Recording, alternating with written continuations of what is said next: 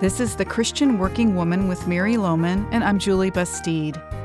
This month, we've chosen humility as our theme. The Bible has a lot to say about humility, but it seems that humility is not often considered a positive characteristic, especially if you're striving to succeed and move up in this world. Mary, I see you're addressing this today, and you're talking about how we can humble ourselves. Yeah, that's right, Julie. And that's because the Bible admonishes us as Christ followers to humble ourselves. Yet, I don't think there are too many of us who set out each day with the intention of finding ways to humble ourselves. Do you? No, I can't say that it's at the top of my to-do list every day, but you're right. It's in the Bible. Yep, and because it's in the Bible, there's a good reason for it. It will do us good, not harm. So I'd like to talk about that today and give some specific ideas of what you can do to humble yourself. Very good. Let's hear how to humble ourselves. Well, let me start with quoting this admonition from God's Word. God opposes the proud, but gives grace to the humble. Humble yourselves, therefore, under God's mighty hand, that he may lift you up in due time. And another one from Luke 14, for everyone who exalts himself will be humbled, and he who humbles himself will be exalted. Notice that there are promises given in these two passages for those who are willing to humble themselves. They will be lifted up. They will be exalted. Now, no doubt the average person would not connect being humble with being lifted up and exalted, but this is the upside-down truth for us as followers of Christ. Living for Jesus is often swimming upstream as to what our culture would tell us. Frequently, we are called to live countercultural lives, but it's not a call to a dreadful life or a weird life. It's a call to be lifted, to find true, lasting joy, and even to be exalted, as Jesus said. We typically think that God is the one who exalts or humbles us. If we're humbled or if we're exalted, we think it will be God who does it. But Jesus said we must humble ourselves. Have you ever intentionally tried to do that? Is that something on your to-do list? Today, I will humble myself. Yeah, I think very few Christians ever take this literally and seriously. But there's great benefit for those who do. In addition to being lifted up and exalted, here are some further promises for those who humble themselves. God gives you grace. From James 4, God opposes the proud but gives grace to the humble. God guides the humble in what is right and teaches them his way. From Psalm 25, he leads the humble in what is right and teaches the humble his way. God crowns the humble with salvation. From Psalm 149, the Lord takes pleasure in his people. He adorns the humble with salvation. And with humility comes wisdom, as we read in Proverbs 11. When pride comes, then comes disgrace, but with the humble is wisdom. You will be greatest in the kingdom of heaven, as we read in Matthew 18. Whoever humbles himself like this child, Jesus said, is the greatest in the kingdom of heaven. So for all kinds of good reasons, we should learn how to humble ourselves. But how do we do that? How do we humble ourselves when our natural instincts are to be number one? How do we humble ourselves when we fear that others will take advantage of us if we do that? And what does it mean to humble yourself, and how do you do it? Well, first, let's consider what it does not mean to be humble. It does not mean that you walk around with your head hung low, looking pitiful. It does not mean that you run yourself down. It does not mean that you cannot be ambitious or successful. It does not mean that you can't be the best at what you do. It does not mean that you can never be number one. Furthermore, humility and ambition can coexist very nicely. Look at some people in the Bible who were very ambitious. Abraham was ambitious to go to a land where God was sending him, and God calls him the father of our faith. Noah was ambitious to build an ark, and that took over 100 years to complete. David was ambitious to defeat Goliath. Esther was ambitious to save her people from extinction. Ruth was ambitious to save her mother-in-law and herself. Jesus was ambitious to do the Father's will. The Apostle Paul was ambitious to spread the gospel throughout the world. You know, without ambitions and goals and visions, well, we don't do anything, right? We perish, the Bible says. So it's not wrong to be ambitious and want to succeed. Here are 3 reasons every Christian should have great ambitions. 1, we're created by God, and from the beginning, God had a plan for his creation. He told Adam to fill the earth and subdue it. That's definitely ambitious. Jesus told us, his followers, to go into all the world and make disciples. That's an ambition every believer should take seriously. And then number 3, Paul wrote to the Ephesians that we are God's workmanship created in Christ Jesus to do good works, and God has planned good works for each of us. Every Christian should want to succeed in doing these good works.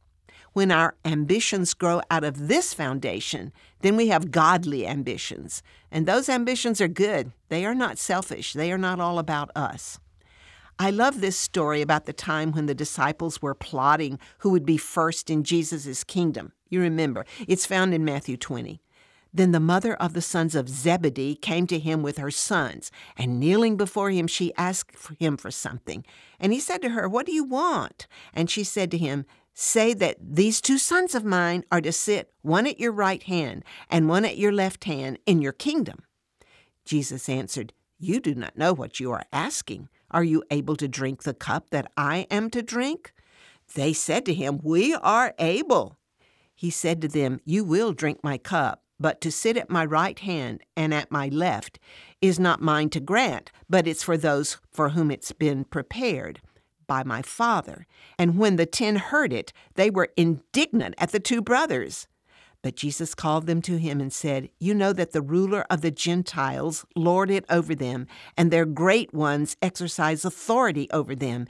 It shall not be so among you. But whoever would be great among you must be your servant, and whoever would be first among you must be your slave, even as the Son of Man came not to be served, but to serve, and to give his life as a ransom for many." Here's an ambitious mother wanting to make sure her sons get the best seats, and Jesus simply turns their idea of success upside down. It was crazy then, and it still is today. The way up is down.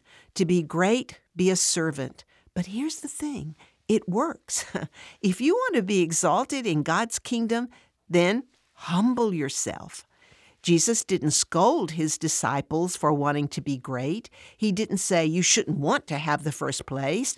You should be humble and let others be number 1. No, he told them that the way to be first was a different pathway. If you want to be the greatest in God's kingdom, you get there by becoming a servant. So, how to humble yourself. Years ago, as I read this passage about humbling yourself, I thought, I don't know how to do that. And what does that look like in my everyday life? So I just prayed and asked God to show me, what do you mean? How to humble myself? And here are some things he taught me. He keeps on teaching me. First, don't talk about yourself so much. That one really got through to me as I began to realize how often I could turn a conversation somehow to me, to what I'm doing, to what I've done, and so forth. So I began to be aware of this and intentionally ask other people about themselves and really listen when they respond. I've worked on that a lot, and honestly now it's much more automatic. So this is a habit you can build into your life. Just determine to ask others about themselves, about their lives, and don't rush to talk about yourself. That's humbling. And guess what? It will immediately improve your relationships. Secondly, avoid being defensive. That's so hard to do, isn't it? When someone is pointing a finger at me in some way or another, my first reaction is to defend myself. Learning to listen, not get defensive, ask a few questions, try to find out what's behind it all, that is humbling, but it is also very smart. Don't correct others unless necessary. When you hear someone saying something you know is not exactly correct, let it go unless there's a good reason to set it straight. Now, obviously, sometimes you really do need to correct others, but often there are just little things that someone says that you know to be less than accurate, but if correcting them isn't really necessary, well, just don't. I remember someone who was an English teacher, and anytime someone used incorrect English, she thought it was her job to correct them right then and there. Well, you can imagine how well that went over. She was right, of course, but she won lots of battles and lost the war, if you know what I mean. She needed to learn to humble herself and just let those things go. Let others go first. We have opportunities almost every day to humble ourselves this way. Something as simple as letting someone in front of you in the grocery store line or letting a driver into your lane when they're trying to move over. In fact, when you're driving a car, you'll discover lots of opportunities to humble yourself, just letting others go first. Easy to do, but sometimes you just have to humble yourself in order to do it. And then be willing to do the thing nobody else wants to do. You know, those cleanup chores, those last-minute errands, those servant kind of things that can almost seem degrading. Humble yourself by choosing to do those. I remember a time at my church many years ago when we were having a special luncheon for some people, and somehow, I still don't remember how, they elected me to do all the dirty work, to go get the food, and of course it was raining that day, and to bring it in and to get it set up and to prepare everything. It was my job, and I remember just being so annoyed that I had to do everything. I didn't do it with a humble attitude. I didn't do it like a servant. I did not humble myself, and I remember it to this day, and that has been probably 20 years ago. Jesus wants us to use those times and those opportunities to just humble ourselves, to learn that we don't always have to be right. We don't always have to have the last word. We can let somebody else go ahead of us, succeed, and humble ourselves, even if maybe they aren't as deserving. You know, it takes intentionality to humble yourself.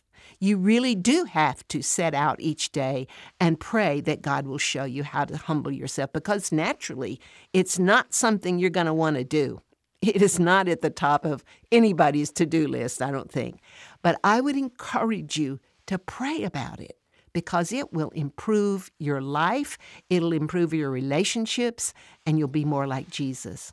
Jesus said of the Pharisees, they love the place of honor at banquets and the most important seats in the synagogues. They did not understand this principle of humbling yourself. They wanted to be first. So, as you start each day, each week, I just would encourage you to make it a habit to ask God to show you how to humble yourself. He'll show you things differently than He showed me, no doubt, but He'll make it clear to you. The Holy Spirit will just bring things to your mind as you go through the day. If you and I will become intentional about exploring new ways to do this, the benefits are many, as we've seen already. He said we'll be exalted and we'll be lifted up, but most importantly, we'll be more like Jesus, and you'll bless many others when you choose to humble yourselves, and Jesus will be pleased. That's the most important thing, isn't it? Thanks, Mary, for your reminders on how to be humble. Well, do you recognize that you are sent? Do you know what it might look like to have God work His mission through you? Dr. Carol Loretta Tucker answers these questions and more in our next monthly Zoom get-together, which is November 17th. That's a Saturday morning. We would love to have you join us. All you need to do is register on our website for this free Zoom get-together. Our website is christianworkingwoman.org. While you're there, you might find other resources that are helpful to you. Do you want some accountability to memorize Scripture? Or perhaps you're looking for a daily devotional or some other workplace tips? We offer all of this and so much more. Please visit our website, christianworkingwoman.org.